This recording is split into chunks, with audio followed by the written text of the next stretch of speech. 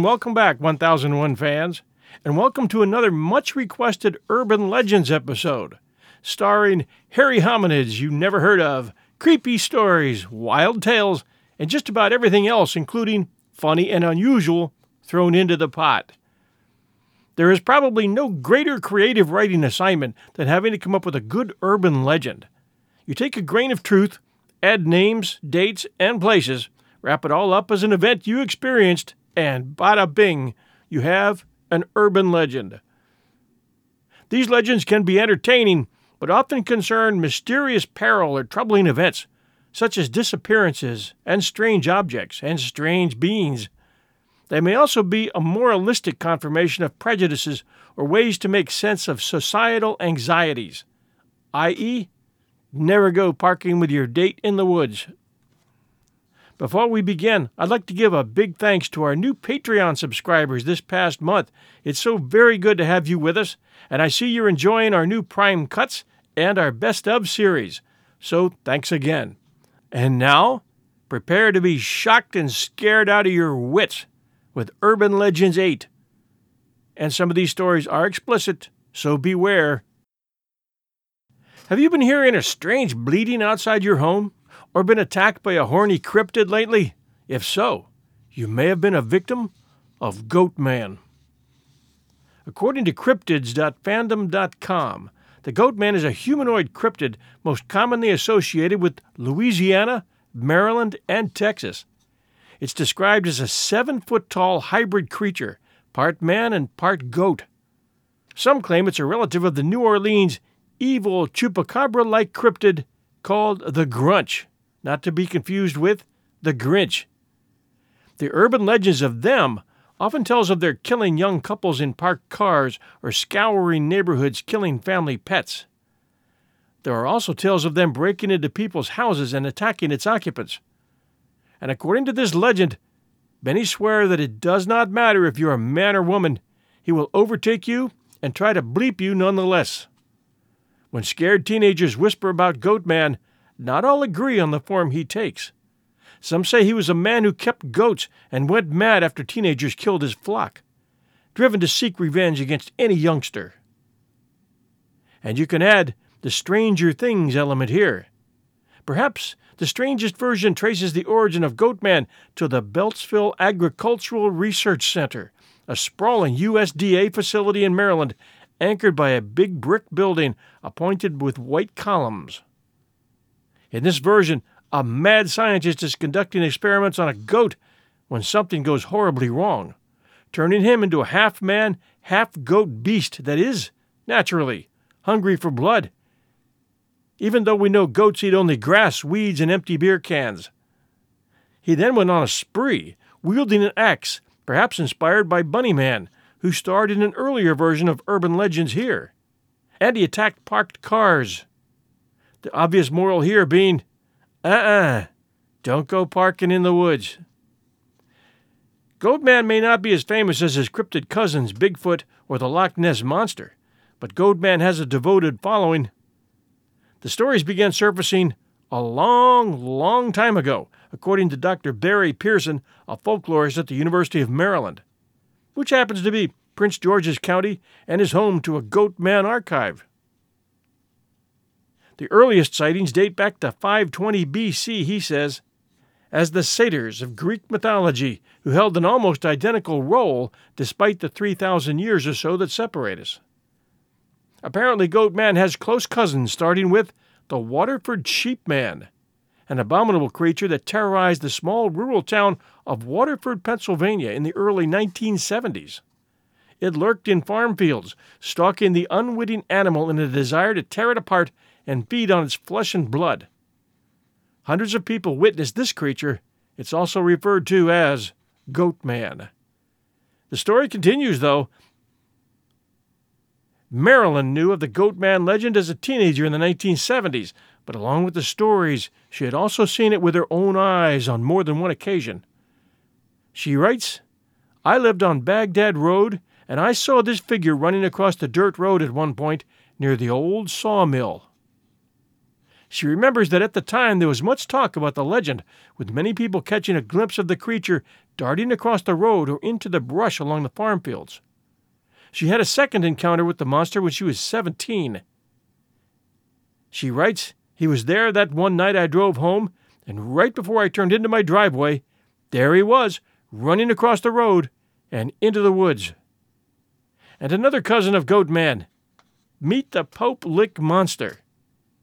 He's a legendary part man, part goat, and part sheep creature reported to live beneath a Norfolk Southern Railroad trestle over Floyd's Fork Creek in the Fisherville area of Louisville, Kentucky. In most accounts, the Pope Lick Monster, named after Pope Lick Creek below the Pope Lick train trestle, appears as a human-goat hybrid with the grotesquely deformed body of a man. It has powerful, fur-covered goat legs, an alabaster-skinned face with an aquiline nose and wide-set eyes. Short, sharp horns protrude from the forehead, nestled in long, greasy hair that matches the color of the fur on the legs. So be on the lookout for him, especially if you live near the Fisherville area of Louisville, Kentucky. Urban legend number 2 is called The Red Room by Storyteller. I heard about this while I was doing a research project on the deep web. There are a few variations, but here's what I found on the Red Room. The Red Room is a pop-up that will appear on your screen while either trying to find information on the Red Room or using the deep web. It's a red pop-up with Japanese letters that translate, "Do you like the Red Room?" which is read aloud in English by a child's voice. This feature apparently inspired a young schoolgirl in Japan to murder one of her peers. Variations of the story include that the person who views the pop-up will either be killed by some demon or will go insane. A Red Room also refers to an Onion website with a webcam showing the torture of an ISIS terrorist. This site contains a chat room where you can input torture commands. I was not able to find any Red Rooms using any Onion browsers, this writer says, and I didn't want to go too deep. I don't want the FBI at my house, so if they're real, I wasn't able to find one. Personally, I think Red Rooms are nothing more than legends, but the deep web holds some crazy stuff, so you never know. And that brings us to urban legend number 3. The question, is there a deep web or a dark web? And is the dark web as dangerous as some people say it is? To find out, we went to Norton, the internet security people, for an answer. As it turns out, yes, there is a deep web and a dark web. The deep web contains information about you and others that is supposed to remain private, like medical records and other information that you hope would stay private. The Norton article tells us it is not dangerous, but there is no need to explore it, and curiosity can often get you in trouble. Browsing the dark web, they say, can be dangerous. There are people and things on the dark web that you need to avoid. Here are a few of them. Viruses. Some websites can infect your devices with viruses, and there are a lot of different types of viruses to watch out for on the dark web. Remember to never download anything from websites you don't trust. There are hackers there. You can find hacker forums on the dark web. You can hire computer hackers to do illegal activities. Not surprisingly, a lot of these people would be willing to hack your devices. There's webcam hijacking. A website on the dark web may try to get a remote administration tool, also known as a RAT, onto your device. That can lead to someone hijacking your webcam, essentially letting them see what you're up to through your device camera lens. It's a smart practice to cover your webcam with a piece of paper or tape if you're not using it. And they add, dark web content may often be illegal. Anytime you're in the company of illegal drugs, illegal content, and other sordid online activities, you could risk landing in legal trouble. A mistaken keystroke or simple curiosity might not be a reliable defense. Here are 2 examples of dark web content and activities that would raise legal concerns. Sharing pictures and videos of child pornography. In one FBI arrest, the perpetrator traded material on a website with more than 100,000 registered users. The FBI got him. Or purchasing illegal goods or services. If you buy illegal drugs or hire a hitman, you can be arrested for committing an illegal act. But browsing a website that offers those two things would not be illegal. Do's and don'ts, Norton lists, on the dark web. Law enforcement officials have an interest in stopping illegal activity on the dark web. When they do, there are legal consequences. Here are some notable cases where law enforcement took down criminals doing business on the dark web. The most famous being the Silk Road. This online black market sold illegal drugs. It was launched in 2011. Total revenue was estimated at $1.2 billion U.S. Founder Ross Ulbright was convicted and sentenced to life in prison. Then there was Alpha Bay. This was another online black market launched in 2014. It grew to an estimated 10 times the size of Silk Road. Merchandise ranged from drugs to breached data. Alleged founder Alexandre Cazes was arrested. He was found dead in a Thai jail cell, apparently by suicide, several days later. Hansa. This online black market expanded after Alphabet was shut down and vendors moved to that platform. But Dutch police had already infiltrated the marketplace and seized information tied to its operation. And they shut down Hansa in 2017. Best advice? Avoid both the deep and dark web if you don't want trouble on your doorstep. And speaking of trouble, here's urban legend number 4. The Legends of the Ouija Board. This was published in 2012 by David Wargo, TN editor, tnonline.com. Is the Ouija board a portal to the unknown, a guidepost to the unconscious, or an opening to a supernatural world? The modern Ouija board is a toy manufactured and trademarked by Hasbro and introduced in 1890 by Elijah Bond. At its beginnings, the toy was a harmless diversion, according to the website Wikipedia, until spiritualist Pearl Curran introduced its use as a divining tool during World War I. As its use became widespread, the urban legends and stories of its alleged demonic, supernatural power also spread. The board today has become reviled by most Christian groups and believers as a source of evil and has been burned throughout the United States at various times. The urban legends surrounding the Ouija board are several. One seems to be able to find mutual friends who have had unusual or weird experiences with the board.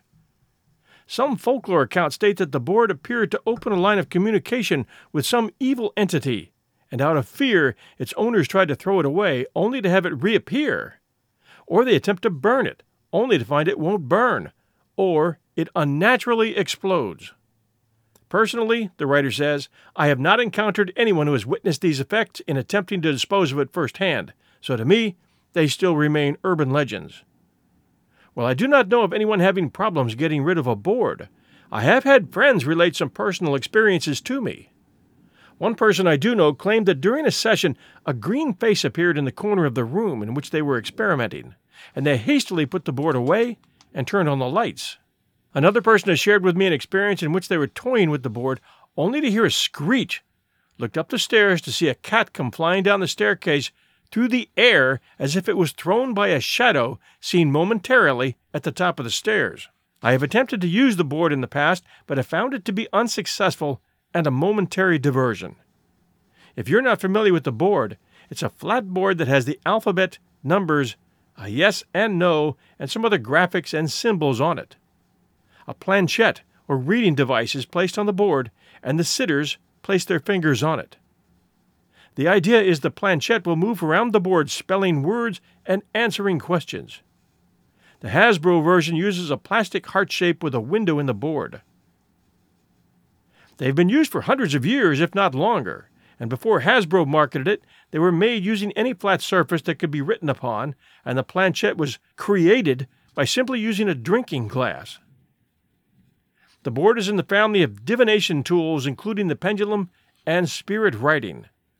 For those who grant it supernatural origins, the belief is the board is an opening to the spirit world that allows one to communicate with those who have passed on from the physical realm or entities that have never been human. Originally, spirit writing used a similar technique in which the sitter would entrance themselves and the pen they were holding would begin to write. With a spirit board, the sitter would have their hands on the planchette, and someone would transcribe the messages. The most famous case involving the dictated writings of a supposed spirit is that of Patience Worth, who came through the board and spoke to Pearl Curran, dictating poems and novels to her over a 20-year period. Other authors and poets have attributed writings to spirits through the board, including Emily Grant Hutchings, who claimed Mark Twain's spirit dictated a novel to her through that divining tool. Detractors of the board claim that it is nothing more than a way of observing the ideomotor response in people, which is the involuntary muscle movements that occur in everyone, causing the planchette to move on the board. This response, coupled with the subconscious, may be allowing a window into the subconscious mind and giving it a platform to speak to the person. Scientists believe there is nothing spiritual involved. In fact, a report in New Scientist discusses the research of Helene Gaucho, who is using the board to study the subconscious mind. The writer continues, I think the issue really boils down to one of whether the spirit world exists, and if so, does it attempt to communicate with the physical plane? I'm convinced that at the outset the board is nothing more than a device accessing one's subconscious. However, I also believe there is a spiritual plane with angels and demons. My belief, the writer continues, is that we can lull our minds and our spiritual gates into a submissive state that will allow an opening for these entities to exploit. And once they do, it is extremely difficult to close the door. Science is a wonderful thing, but I believe not everything is lab-friendly, and there is more to the universe than physical laws. There is an innate part of the universe that I believe ties us all together, and in the right circumstances, the board can be a doorway to that unseen world. Would I use a board today? Writes David. Perhaps, but only with some caution and adequate spiritual protection through prayer. I believe for the most part it is a toy, but I'm cautious that it could access more. It's sometimes better to be safe than sorry. My answer, at 1001, and this is my opinion, born of experience, be very scared of Ouija boards. They can attract unwelcome guests from other dimensions, and those guests are not the kind you want to be hanging around. Don't even keep one of them in the house. Just saying. Hi, everyone. The holiday season is upon us, and I'll be glued to the telly for BritBox on many a night. I've already shared with you the fact that I keep up with Father Brown and Poirot at BritBox. I also check out their new stuff, like the new series Archie, which tells the story of Archie Leach, otherwise known to millions of filmgoers as Cary Grant. This story comes from his daughter Jennifer Grant and ex-wife Diane Cannon. It's a series. The performance of Jason Isaacs, who plays Cary Grant, is top-notch. I highly recommend it. You can only find it on my favorite TV, BritBox. Sign up to BritBox today to stream Archie and other fan favorites today from any device. I have a special limited-time offer for my U.S. and Canadian listeners. Get 50% off your first month when you sign up for a monthly plan, but only if you go to BritBox.com and use my promo code 1001stories at checkout. Don't wait. Get 50% off your first month. Just use promo code 1001stories at BritBox.com. Try it. You'll like it. Urban legend number 5 is from Urban Legends Online. It's called Bride and Seek. During the wedding reception of a young couple, the guests decided to play a drunken game of hide-and-seek. It was decided that the groom was it, and he eventually found everyone except his new bride. The longer he searched, the more frustrated he became, and he was soon furious, thinking she had left. He decided the game wasn't funny anymore, and went home without his bride. Well, weeks went by, and he accepted that she'd had second thoughts and went on with her life. So he did the same.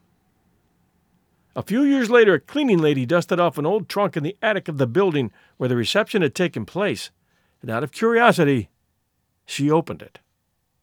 Inside the trunk was the rotted body of the missing bride who'd apparently become locked in the trunk that she'd chosen to hide in. Whether she'd suffocated or starved was unknown, but her face was frozen in a scream. Urban legend number 6 is called rat dog. The truck driver's wife works in Boston on the docks where this little white dog comes around at noon, and everyone feeds it a little something from their lunch. As the legend goes, the wife went home and asked her husband if he would mind if she got a dog. She told him about the stray that everyone's been feeding. He said that he didn't think she wanted a dog. She said it would be nice company since he was away from home a lot, so he agreed. The next time she went to work, she saw the little stray as usual. Everyone gave him something to eat, and she coaxed the dog into her car and brought it home. Then she washed and cleaned and bathed him, and the dog slept with her in their bed that night and the next. The next day she came home from work and found that the dog had eaten her beloved cat. Horrified, she was confronted with the gruesome sight of a large spot of blood on the floor, and all that remained was her cat's skull sitting nearby. The panicked woman called the veterinarian, who told her to bring the dog right in. He couldn't do anything for the cat, but the bones from the cat could do injury to the dog. She brought the dog in to see the vet and was in the waiting room when one of the vet techs nervously asked her to step into one of the rooms immediately. When she got in the room, the vet asked her where she got the dog, and she told her it was a stray she'd found where she works near the docks in Boston. The vet told her the animal needed to be put down immediately. The stray she had taken in was not a dog, but a 40-pound Cambodian rat that had come in from one of the ships in the harbor. The rat was so big that it looked like a small dog with a little snub tail. And now urban legend number 7. This one's called The English Professor. We're going to take a break from the strange and macabre and add some humor. This one, not an urban legend, but a great, funny story called The English Assignment, and it's backed by popular demand from our Urban Legends number 2. And this is the story. It's written by Sharon Melnisser. It's from Tuesday's Globe and Mail, published Tuesday, September 4th, 2007. On the Tuesday morning following Labor Day, rather than listening for the 8:50 bell to ring, I will be casually chatting over a steaming cup of sweet, frothy something with a close friend and former colleague at a neighborhood coffee shop. It won't be our first day one of school spent not at school, but our conversation will doubtless return to reminiscing about our days in the classroom. I gave my grade 12 English students a memorable assignment in the late 1990s, one that I used again several times. I found the idea buried in a professional journal. It's a prime example of John Gray's Men Are From Mars, Women Are From Venus. An English professor from the University of California described it in her instructions to a first-year English class. Today we will experiment with a new form called the tandem story. The process is simple. Each person will pair off with the person sitting next to his or her immediate right. As homework tonight, one of you will write the first paragraph of a short story. You will email your partner that paragraph and send another copy to me. The partner will read the first paragraph and then add another paragraph to the story and send it back, also sending another copy to me. The first person will then add a third paragraph, and so on, back and forth. Remember to reread what has been written each time in order to keep the story coherent. There is to be absolutely no talking outside of the emails, and anything you wish to say must be written in the email. The story is over when both agree a conclusion has been reached. Here is what 2 of my students turned in. Let's call them Maria and Neil. The tandem story. First paragraph by Maria. At first, Betty couldn't decide which kind of tea she wanted. The chamomile, which used to be her favorite for lazy evenings at home, now reminded her too much of Bruce, who once said, in happier times, that he also adored chamomile. But she felt she must now, at all costs, keep her mind off Bruce. His possessiveness was suffocating, and if she thought about him too much, her asthma started acting up again. So chamomile was out of the question. She'd switched to chai. Second paragraph by Neil. Meanwhile, Advanced Sergeant Bruce Harrington, leader of the attack squadron now in orbit over Zontar 3, had more important things to think about than the neurotic meanderings of an airheaded, asthmatic bimbo named Betty, with whom he had spent one sweaty night over a year ago. A.S. Harrington to Geostation 17, he said into his transgalactic communicator. Polar orbit established. No sign of resistance so far. But before he could sign off, a bluish particle beam flashed out of nowhere and blasted a hole through his ship's cargo bay. The jolt from the direct hit sent him flying out of his seat and across the cockpit. Later in the story, Maria. Bruce struck his head and died almost immediately, but not before he felt one last pang of regret for psychically brutalizing the one woman who had ever had feelings for him. Soon afterwards, Earth stopped its pointless hostilities towards the peaceful farmers of Zontar 3. Congress passes law permanently abolishing war and space travel, Betty read in her newspaper one morning. The news simultaneously excited her and bored her. Even later in the story, Neil. Little did she know, but she had less than 10 seconds to live. Thousands of miles above the city, the Meribian mothership launched the first of its lithium fusion missiles. The dim-witted, bleeding-heart peaceniks who pushed the unilateral aerospace disarmament treaty through Parliament had left Earth a defenseless target for the hostile alien empires who were determined to destroy the human race. The Prime Minister, in his top-secret mobile submarine headquarters on the floor of the Arctic Ocean, felt the inconceivably massive explosion, which vaporized poor, pathetic, stupid Betty. Maria. This is absurd, Mrs. Miniser. I refuse to continue this mockery of literature. My writing partner is a violent, chauvinistic, semi-lyric adolescent. Neil. Yeah? Well, my writing partner is a self-centered, tedious neurotic whose attempts at writing are the literary equivalent of Valium. Oh, shall I have chamomile tea? Or shall I have some other sort of freaking tea? Oh no, what am I to do? I'm such an airheaded bimbo who reads too many Jackie Collins novels. Maria. Brain dead, jerk. Neil. PMS witch. Maria. Drop dead, you Neanderthal. Neil. In your dreams, you flake. Go drink some tea. It was now time for the teacher to interject. Mrs. Melniser. I really like this one. Good work. Since the objectives of the assignment focused on the appreciation of another's point of view, the building of respect for another's opinion, and heightening motivation to continue a meaningful dialogue, what took place seemed to the students a dismal failure.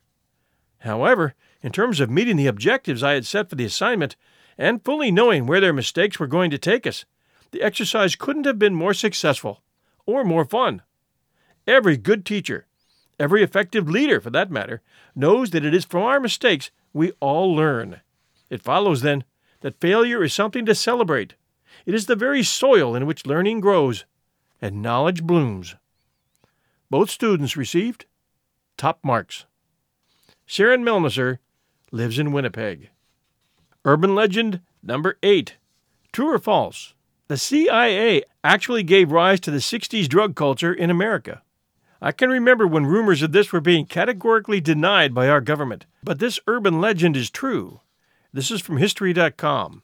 MK Ultra was a top-secret CIA project in which the agency conducted hundreds of clandestine experiments, sometimes on unwitting U.S. citizens, to assess the potential use of LSD and other drugs for mind control, information gathering, and psychological torture. Though Project MK Ultra lasted from 1953 until about 1973, the details of this illicit program didn't become public until 1975 during a congressional investigation into widespread illegal CIA activities within the United States and around the world. In the 1950s and 60s, the height of the Cold War, the United States government feared that Soviet, Chinese, and North Korean agents were using mind control to brainwash U.S. prisoners of war in Korea. In response, Allen Dulles, director of the Central Intelligence Agency, approved Project MK Ultra in 1953. The covert operation aimed to develop techniques that could be used against Soviet bloc enemies to control human behavior with drugs and other psychological manipulators. The program involved more than 150 human experiments involving psychedelic drugs, paralytics, and electroshock therapy.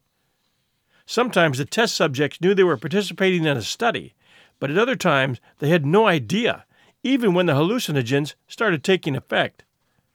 Many of the tests were conducted at universities, hospitals, or prisons in the United States and Canada. Most of these took place between 1953 and 1964, but it's not clear how many people were involved in the tests. The agency kept notoriously poor records and destroyed most MK-Ultra documents when the program was officially halted in 1973. The CIA began to experiment with LSD, lysergic acid diethylamide, under the direction of agency chemist and poison expert Sidney Gottlieb. He believed the agency could harness the drug's mind-altering properties for brainwashing or psychological torture. Under the auspices of Project MK-Ultra, the CIA began to fund studies at Columbia University, Stanford University, and other colleges on the effects of the drug. After a series of tests, the drug was deemed too unpredictable for use in counterintelligence.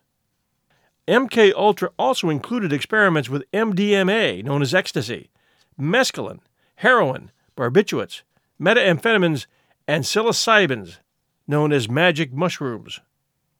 Operation Midnight Climax was an MK-Ultra project in which government-employed prostitutes lured unsuspecting men to CIA safe houses where drug experiments took place.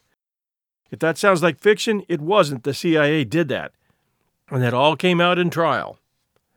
The CIA dosed the men with LSD and then, while at times drinking cocktails behind a two-way mirror, watched the drug's effects on the men's behavior. Recording devices were installed in the prostitutes' rooms, disguised as electrical outlets. Most of the Operation Midnight Climax experiments took place in San Francisco, Marin County, California, and in New York City. The program had little oversight, and the CIA agents involved admitted that a freewheeling, party-like atmosphere prevailed. During this time, Haight-Ashbury in San Francisco and Greenwich Village in New York became known as the places to go to get drugs and tune out, and the hippie culture sprang from these centers. An agent named George White wrote to Gottlieb in 1971, "Of course, I was a very minor missionary, actually a heretic, but I toiled wholeheartedly in the vineyards because it was fun, fun, fun. Where else could a red-blooded American boy lie, kill, and cheat, steal, deceive, rape, and pillage with the sanction and blessing of the All-Highest?" Doesn't say much about the CIA in the 50s and 60s, does it? Frank Olson was a scientist who worked for the CIA. At a 1953 CIA retreat, Olson drank a cocktail that had been secretly spiked with LSD. A few days later, on November 28, 1953, Olson tumbled to his death from the window of a New York City hotel room in an alleged suicide. The family of Frank Olson decided to have a second autopsy performed in 1994. A forensics team found injuries on the body that had likely occurred before the fall. The findings sparked conspiracy theories that Olson might have been assassinated by the CIA. After prolonged legal proceedings, Olson's family was awarded a settlement of $750,000 and received a personal apology from President Gerald Ford and then CIA Director William Colby. Ken Kesey, author of the 1962 novel One Flew Over the Cuckoo's Nest, volunteered for MK-Ultra experiments with LSD while he was a college student at Stanford University. Kesey later went on to promote the drug, hosting LSD-fueled parties that he called acid tests. Acid tests combined drug use with musical performances by bands including the Grateful Dead and psychedelic effects such as fluorescent paint and black lights. These parties influenced the early development of hippie culture and kick-started the 1960s psychedelic drug scene. Other notable people who reportedly volunteered for CIA-backed experiments with LSD include Robert Hunter, the Grateful Dead lyricist, Ted Kaczynski, better known as the Unabomber, and James Joseph Whitey Bulger, the notorious Boston mobster. In 1974, New York Times journalist Seymour Hersh published a story about how the CIA had conducted non-consensual drug experiments and illegal spying operations on U.S. citizens. His report started the lengthy process of bringing long-suppressed details about MK-Ultra to light. The following year, President Ford, in the wake of the Watergate scandal and amid growing distrust of the U.S. government, set up the United States President's Commission on CIA Activities within the United States to investigate illegal CIA activities, including Project MKUltra and other experiments on unsuspecting citizens. The commission was led by Vice President Nelson Rockefeller and is commonly referred to as the Rockefeller Commission. The Church Committee, helmed by Idaho Democratic Senator Frank Church, was a larger investigation into the abuses of the CIA, the FBI, and other U.S. intelligence agencies during and after the resignation of President Richard M. Nixon. And now, urban legend number 9, the Buggy Barber. A man living in Kansas hated going to the barber. Thus, he never cut his hair. For 30 years, his red hair grew and grew until it finally reached his ankles. His wife begged him to cut his hair, for people smirked and stared wherever they saw him. He finally agreed, since his hair was annoying and got in his way. When he arrived at the barber shop, he sat down nervously and waited for his haircut to begin. Halfway through the cut, he jumped up, screaming, and ran out of the shop. His wife found him dead hours later on their doorstep, a huge nest of red-backed spiders crawling out of his tangled locks. When the barber was cutting his hair, he'd upset a nest of poisonous spiders living in the man's hair that bit him to death. Another version of that story. Lily had to go to a very grand party, so she saved up some money to get her hair done. She went into the salon, and when the stylist asked what she wanted done to her hair, Lily showed her a picture of a model with her hair done up like candy floss. The hairdresser put Lily's hair into this elaborate hairdo. She gladly paid her and enjoyed herself at the party that night. She got so many compliments on her hair, she decided to keep the style as long as she could, and she sprayed it every day and slept on it at night. 3 weeks later, Lily's head began to feel sore.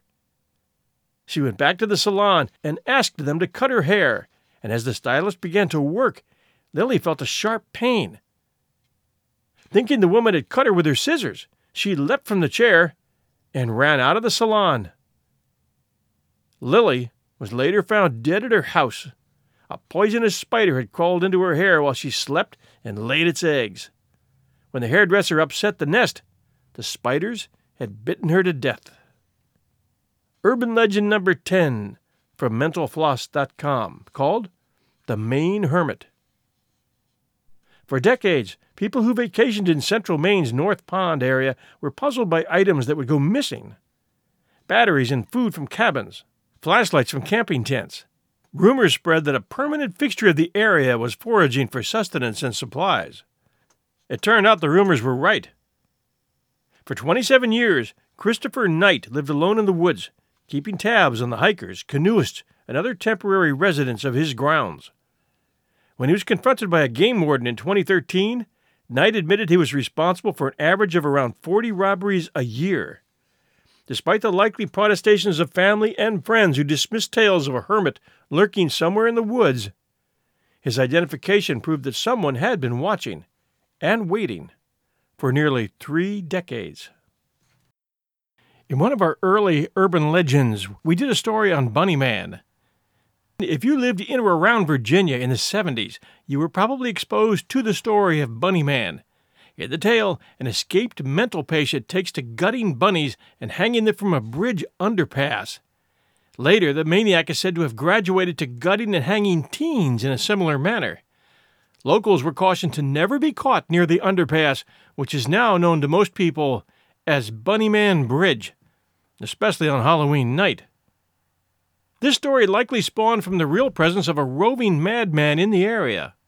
In October 1970, a couple reported seeing a man dressed in a white suit and wearing bunny ears, who began yelling at them that they were on private property. To punctuate his point, he threw a hatchet at their windscreen, apparently shattering it. There was a second sighting of Bunny Man 2 weeks later when a security guard spotted a hatchet-wielding man chipping away at a porch railing. Police tried unsuccessfully to locate the man. While he didn't disembowel anyone, the thought of an adult wielding both a hatchet and a pair of rabbit ears somehow manages to be just as disturbing. And now we have an update on Bunny Man. The headline's reading, "Man Found Dead in Fairfax County Near Urban Legend Spot." This is dated April 18, 2018. An investigation is underway after a man was found dead Wednesday morning in an apparent homicide, Fairfax County Police said. He was found along the 6500 block of Colchester Road in Fairfax Station by a nearby resident just before 7 a.m. His body was about 900 feet from what is known as the Bunnyman Bridge. The railroad bridge, as we all know, is part of an urban legend which draws hordes of teenagers to the rural area of Fairfax County every Halloween. The road was closed for hours as crime scene detectives pored over the spot where the body was found along the two-lane winding road. Responding units noticed upper body trauma to the victim and summoned rescue. Rescue determined that he was dead on the scene. Of particular interest to investigators was the embankment. A crime scene photographer took many pictures of what he found there. The homes in the area are spread out, each on several acres. Some people have horses and ride them around. One neighbor said, "Heard they found a body, don't know much else." Police said no weapons were found on the victim's body. They also couldn't say where the murder took place. Another neighbor said, "This is scary in a way. I used to board horses in this area. Now I live about 2 miles away. I ride this area, and I know people up here. And yeah, it's scary. I just want to make sure the people that I know are okay," said one person. Police said they don't believe there's any threat to the public, and certainly it's ironic it popped up near Bunnyman Bridge, said another witness. No one's made any connection between the tale and the homicide. Besides upper body trauma, police are not saying how the man died, and that will be determined by the medical examiner, the article reads. And this one, The Cannibal Prospector, as told by Ross Marquand. When I was a college student at the University of Colorado, we had Alfred Packer Days, where we'd partake in all kinds of festivities. Alfred Packer was this intrepid prospector who lived during the 1800s. He took 10 or 15 men over a particularly treacherous mountain pass in search of gold, and that's when things began to fall apart.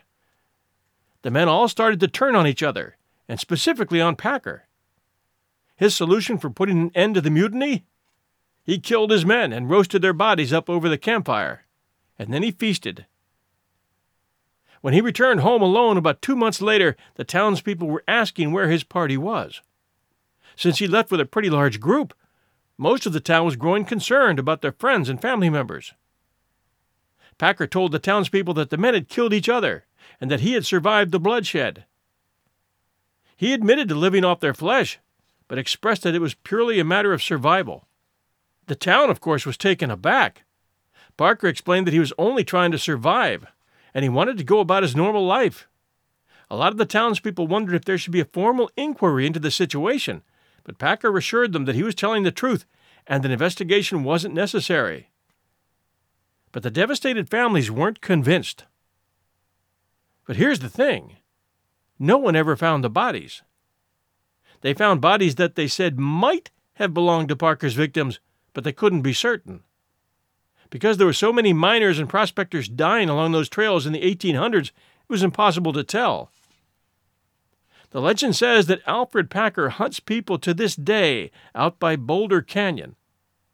As UC students, the rumor spread that if you were ever out there by yourself, you might run into Alfred Packer and end up as his next meal.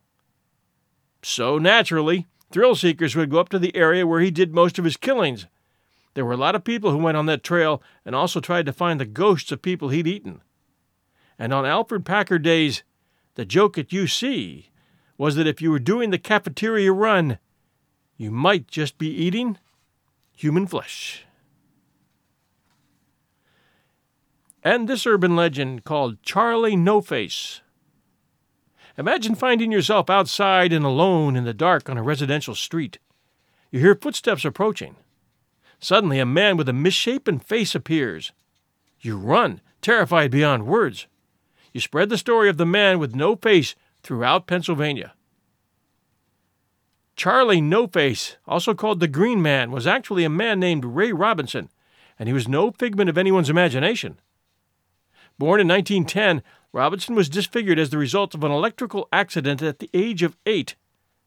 He touched active wires, which effectively maimed him. Knowing his appearance could be disconcerting, Robinson took to taking strolls after dark. He often walked a path along Route 351 in Beaver County, Pennsylvania. While his intentions were honorable, encountering Robinson in the dead of night inevitably led to spreading stories about a boogeyman haunting the town. Robinson died in 1985. And this one, the all-too-real corpse decoration. Notorious outlaw Elmer McCurdy took on a second life following his death. In 1911, the embalmed corpse of McCurdy became a grim sideshow attraction throughout Texas, with people eager to see the famed criminal on display in funeral parlors and carnivals. Though it's hard to document all his travels, he eventually wound up in Long Beach, California, where someone apparently mistook him for a prop. McCurdy was hung in a funhouse at the New Pike Amusement Park, his humanity discovered only after a crew member on the $6 Million Man, which was filming there in 1976, tried to adjust him, dislodging his very real arm. The following year, his corpse was put to a proper rest. And this one, giant bird or Mothman? Enormous birds have a place in many American Indian legends. With wingspans of greater than 20 feet, the thunderbird is larger than any avian that has existed for 10,000 years. This is when the Territorn flew the skies of North America.